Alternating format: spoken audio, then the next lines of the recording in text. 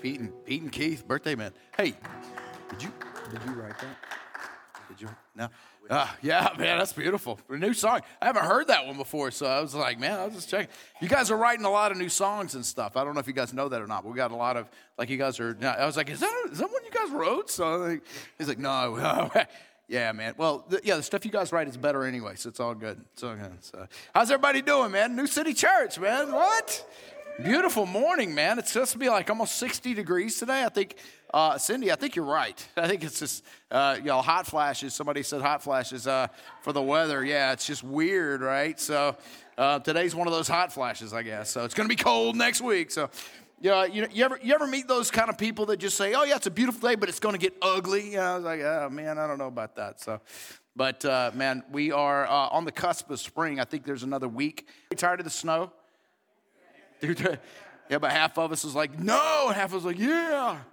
I'm one of those guys that's kind of tired of the snow, but I'll take whatever God gives because this has not been too bad of a winter or anything like that. But man, I'm really, really jazzed about, we've got some leaders that are going to meet here after the second service. And we've got so many cool things that are happening that are just behind the scenes that are just rolling with a lot of things. So I appreciate all the prayers that we've had, man, because God has called us in 2022, and we are always going to do this, but everything we do is going to be geared around this, and it is to reach the lost. God has said it. Now, we're always going to do it, but for some reason, God said a couple of years ago to take a season of rest. Last year, he said for the leadership to wake up, rise up, and to do his work. And we have seen our leadership grow from 5 people to 17 people now, and which has been incredible. And we're all going to meet this afternoon here in a little bit. And this year, he said for us to reach the lost. You have rested. You have prepared, you have put things in place. Now you can reach those who I have called as my sheep. Amen. And one of the things that we're figuring out, I want to share with you a graphic that we're looking at each week. But what I love about this graphic is that God is already doing his work. Like he said, for us to reach the lost, guess what? God doesn't need us to do that. God needs us to be obedient to him, to find out what he's blessing, to be in tune with him and walk in step with him. Not ahead of him, not behind him, but with him. And so he is going to reach the lost with or without us. When I ask people to walk out of the sanctuary today and to look at that question that's on the wall as you walk out, it is a question that says, will it be us? Because God is going to do his thing, but will it be us that he uses to do it with? Or will it be somebody else? Because we do have that choice to be obedient with him. See, what's amazing about this graphic and about this 7 realities of experiencing God is that he definitely wants a relationship with you and me. Which is kind of weird to me, honestly, because here's the creator of the universe, the Alpha, the Omega, the beginning and the end, the King of all kings, wants to have a relationship with you and with me. It just seems weird to me, but that's the kind of God that we serve and love. He not only creates us and saves us, but genuinely loves you and me and wants to have a relationship with. Anybody else find that odd? Yes or no? No lying in church, right? Like seriously, think about the kind of God we serve. Every other quote unquote little g God that's out there, you got to do stuff to get to that God, right? You got to do works, or you got to do some sort of service, or you got to do some sort of sacrifice. Not our God. He comes to us and does a sacrifice on our behalf. It's incredible, right? Just absolutely incredible. And he invites us to do the work with him that he is already doing, and he will communicate with you and me through through his Holy Spirit, through either circumstances or the Bible, reading the scriptures themselves will help us to understand what God wants us to know and how he's communicating with us, prayer, and through being in the church, being a part of a local body. So like what Judy was saying, we really want people to be reading the scriptures, and we want people to be, but we want to know where we're at, right? Our goal is to have 80% of us reading on a daily basis, right? Those that did the survey we're looking at like around 60%, I understand. So we got a little work to do for those that did the survey. But I got a feeling those that didn't do the survey may not be reading as well. And what I want us to do is never miss the opportunity for God to communicate with us in absolutely every way. I've heard people say, and this is just part of being a pastor, but really is part of being just a person that is out in the community doing regular, like I have a job outside of New City. I work full-time for New City, part-time for myself, right? I'm in houses all the time having spiritual conversations with people I've never met. And one of the common things that I hear people say is, like, I just don't know how to hear from God. Like, I don't know how to communicate. So I'll ask them, do you read your scriptures? Well, no, I could do probably a better job of that. Are you part of a local body of believers? Well, I'm looking for a church home, but I'm not yet, right? Do you pray, right? I mean, when we miss some of those things, we're going to miss the voice of God because that's how he has chosen to communicate with his people through the Holy Spirit, amen. Just yesterday, I was over in Midtown, Kansas City. I asked two people, I said, I got this buddy of mine. Some of you know Pastor Price, right, don't you?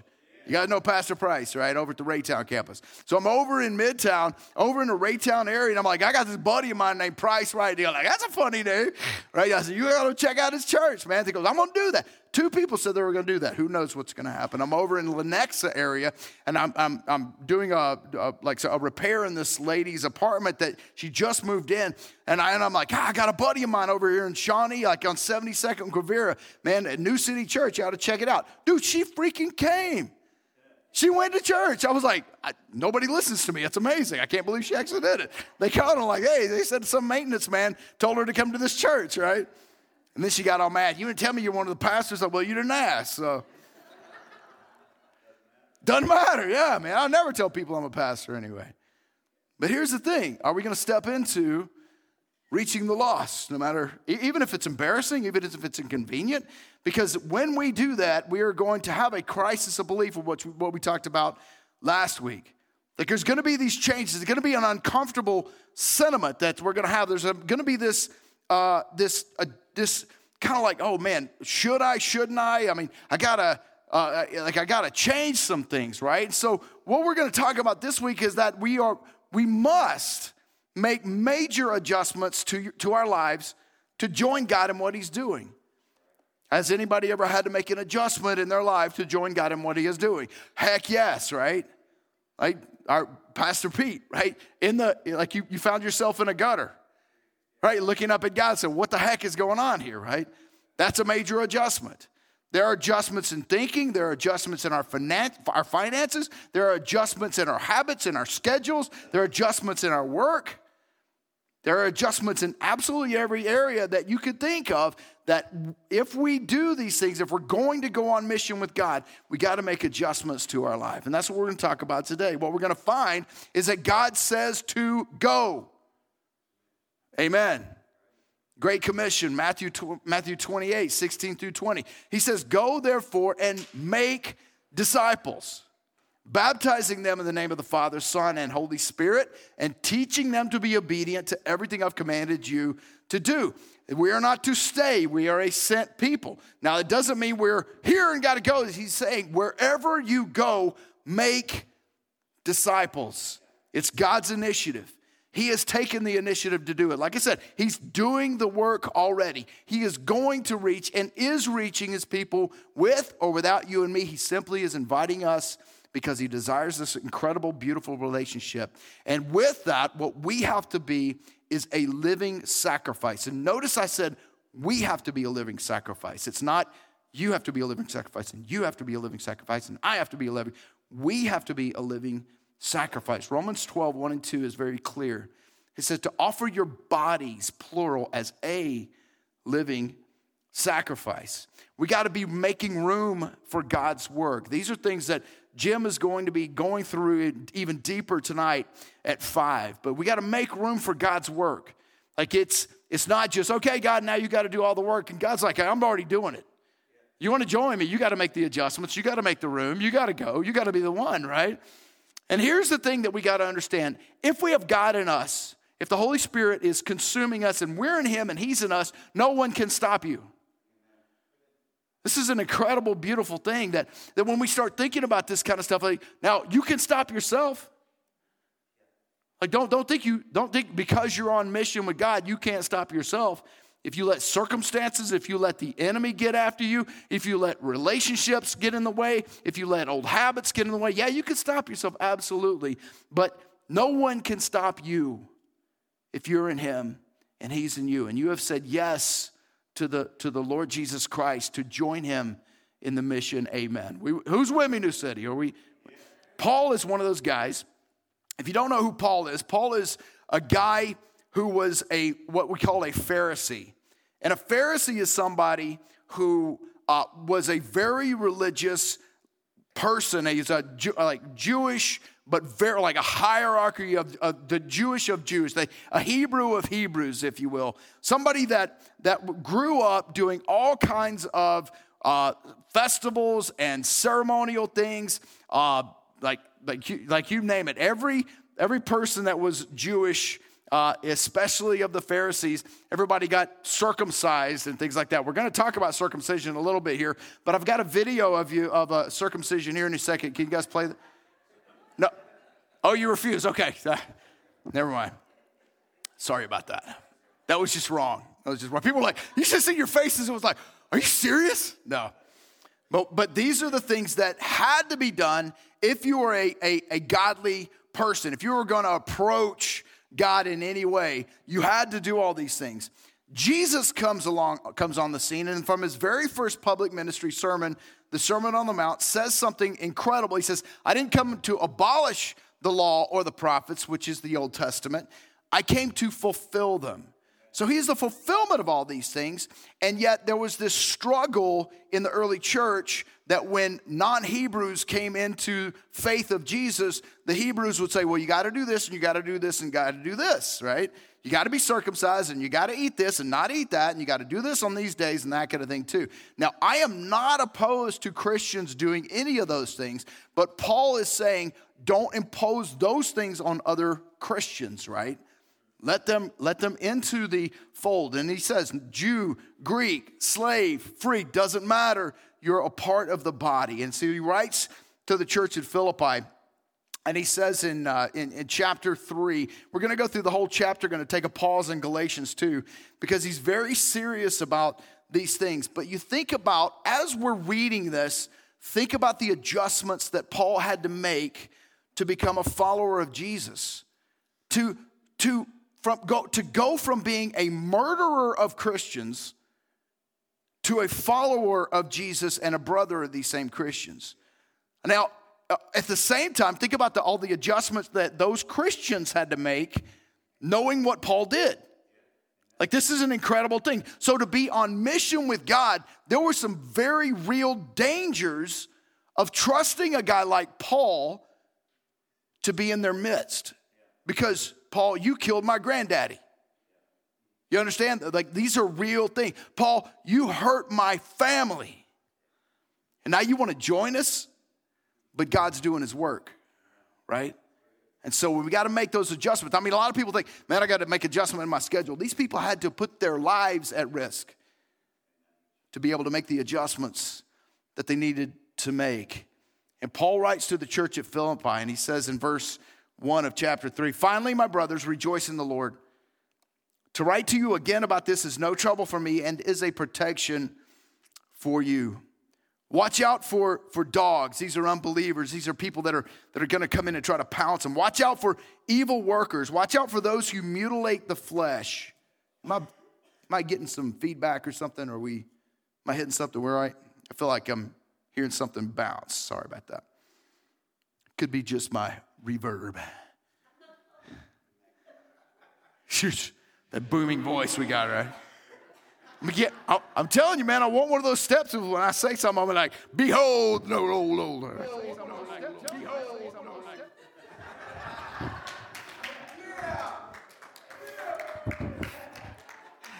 Do it again, Tony. I love you guys so much. This church is ridiculous. Speaking of which, watch out for evil workers. Watch out for those who mutilate the flesh. For we are the circumcision, the ones who serve by the Spirit of God, boast in Christ Jesus, and do not put confidence in the flesh. Although I once had confidence in the flesh, if anyone thinks he has grounds for confidence in the flesh, I have more. Listen to Paul. Paul almost sounds sometimes arrogant, but he's so confident in who Jesus is. He's like, I was better at religion than anybody. Check this out. Circumcised on the eighth day of the nation of Israel, of the tribe of Benjamin, a Hebrew born of Hebrews, regarding the law, a Pharisee, regarding zeal, persecuting the church, regarding the righteousness that is in the law, blameless. He goes, I had it all, guys. He's about to embark on this, like understanding the judicial administration, the justice that Jesus puts for everybody. He's about to lay down the law. Even wrote to the church at Galatia about this very same thing. This was something that was very common that the Hebrews were struggling with. And he lays down the law in Galatians 5 about circumcision specifically. By the way, this is one of my favorite scriptures of all time. It shows sarcasm and humor that Paul had. By the way, there's a lot of funny stuff in Scripture, and there's a lot of sarcasm in Scripture. Did you know that? A lot of people think this is a great life lesson. Actually, there's some people that get made fun of and called names that don't do it the way that God says to do it through Jesus. Here's what Paul said in Galatians 5:11 through 12. Now, brothers, if I still preach circumcision, why am I still persecuted? In that case, the offense of the cross has been abolished. So if you got to do that, if it has to be that way, then Jesus died for nothing, right? I wish those who are disturbing you might also get themselves castrated. That's fantastic. You're going to cut a little bit off, and that's really spiritual, cut it all off. Paul's hysterical. I love this guy. Verse 7 of Philippians 3. But everything that was a gain to me, I have considered to be a loss because of Christ. More than that, I also consider everything to be a loss in view of the surpassing value of knowing Christ Jesus my Lord. Because of him, I have suffered the loss of all things and consider them filth. This is a translation of the word rubbish, a translation of the word animal excrement. I consider everything a steaming pile of animal crap compared to the surpassing glory of Christ. Isn't that awesome? There is some coarse language, there is sarcasm, there is humor, and all kinds of things in the word of God. I love it so much, man. So that I may gain Christ and be found in him, not having a righteousness of my own from the law, but one that is through faith in Christ, the righteousness from God based on faith. My goal, listen to this, guys, is to know him and the power of his resurrection and the fellowship of his sufferings, being conformed to his death, assuming that I will somehow reach the resurrection from among the dead. Not that I have already reached the goal or am already fully mature, but I make every effort to take hold of it because I also have been taken hold of by Christ Jesus. Brothers, I do not consider myself to have taken hold of it, but one thing I do, highlight this, neon lights on what I'm about to say, because this is so crucial, it's so important for so many of us to understand this. Forgetting what is behind and reaching forward to what is ahead, I pursue as my goal the prize promised by God's heavenly call in Christ Jesus. Whew. Forget it.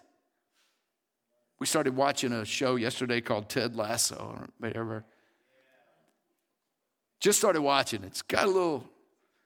It's about a guy that's so nice to everybody, he just wins everybody over, you know.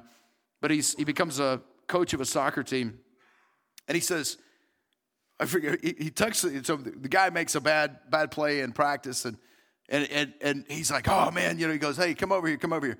What's the best animal on the planet, or something like that? He goes, I don't know, coach. He goes, goldfish. They got a 10-second memory. Be a goldfish, right? I love that. Just watched it last night. Didn't even plan to put that in. Thought it was cool.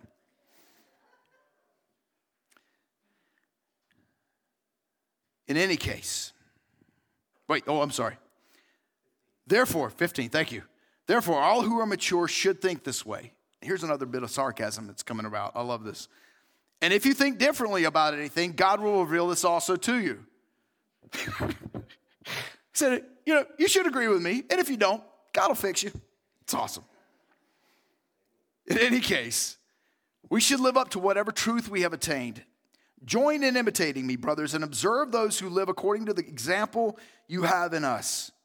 For I have often told you, and now say again with tears, that many live as enemies of the cross of Christ.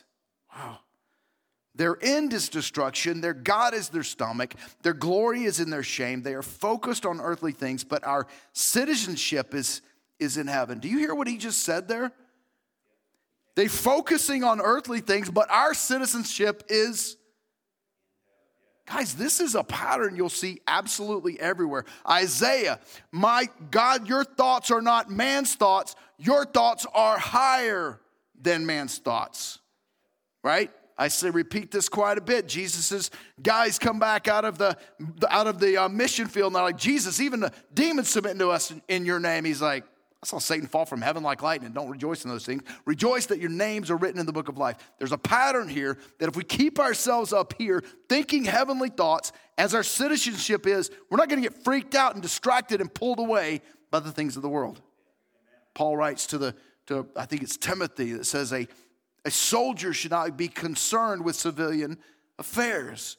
Yet I see so many Christians doing this and getting pulled away and yanked away and confused. That's why I'm really excited about Relatics, because there's a lot of those things we're going to go over the next few weeks, right? Their end is their destruction. Their God is their stomach. Their glory is in their shame. They are focused on earthly things, but our citizenship is in heaven, from which we also eagerly wait for a Savior, the Lord Jesus Christ. Wow. He will transform the body of our humble condition. Notice he's saying our, not mine. This is a collective thing, a living sacrifice that we are to be. He will transform the body of our humble condition into the likeness of his glorious body by the power that enables him to subject everything to himself. And all God's people said, dude, this is powerful stuff, right?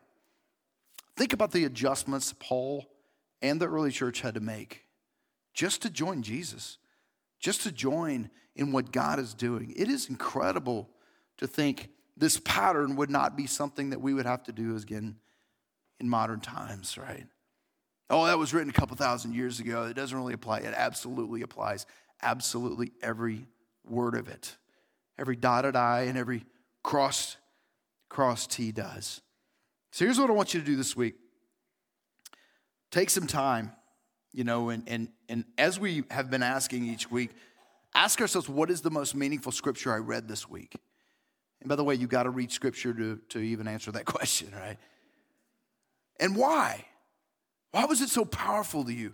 Why did that Galatian verse stand out to me so much years ago? Why did the verses in Isaiah, where he talks about the favor that God brings to people and gives to people that are humble and submissive in spirit and those who tremble at his word. Why does it do that? Is it because I want to, hey, that's a good thing to teach? Or is it, God, I gotta learn how to obey you more, right? Is it something that you look at from the standpoint of, I want to do this and I want to put a God spin on it? Or is it something I've got to learn to be obedient to Jesus more because I love him? Amen. Second question. What has been the most significant adjustment or shall I say even sacrifice in my life? What is it? And have I done it for God or have I done it for me? Because I know a lot of people that make a lot of adjustments in their life to do things for themselves, right? By the way, I am that guy. And God tore so much away from Judy and me because of my selfish ambition over the years. Because he's calling me to do something, to join him in some things. And I was like, I got my own thing, I'm cool, right? He will come after you, right? And you can resist. I mean, I promise you can. And you can continue to fight and continue to do those things. But like we said last week, there is no plan B. Because in 100, this is great news, 100 years from now, we're all going to be dead. Hallelujah, right? That's not very positive. No, I'm positive we're all going to be dead. Right? What then? What then? What are we striving for? What are we looking for? Only Christ, exactly. That's got to be the goal that we have, right? Amen? Let's strive in this together. Let's figure out, hey, I've already made sacrifices in my life.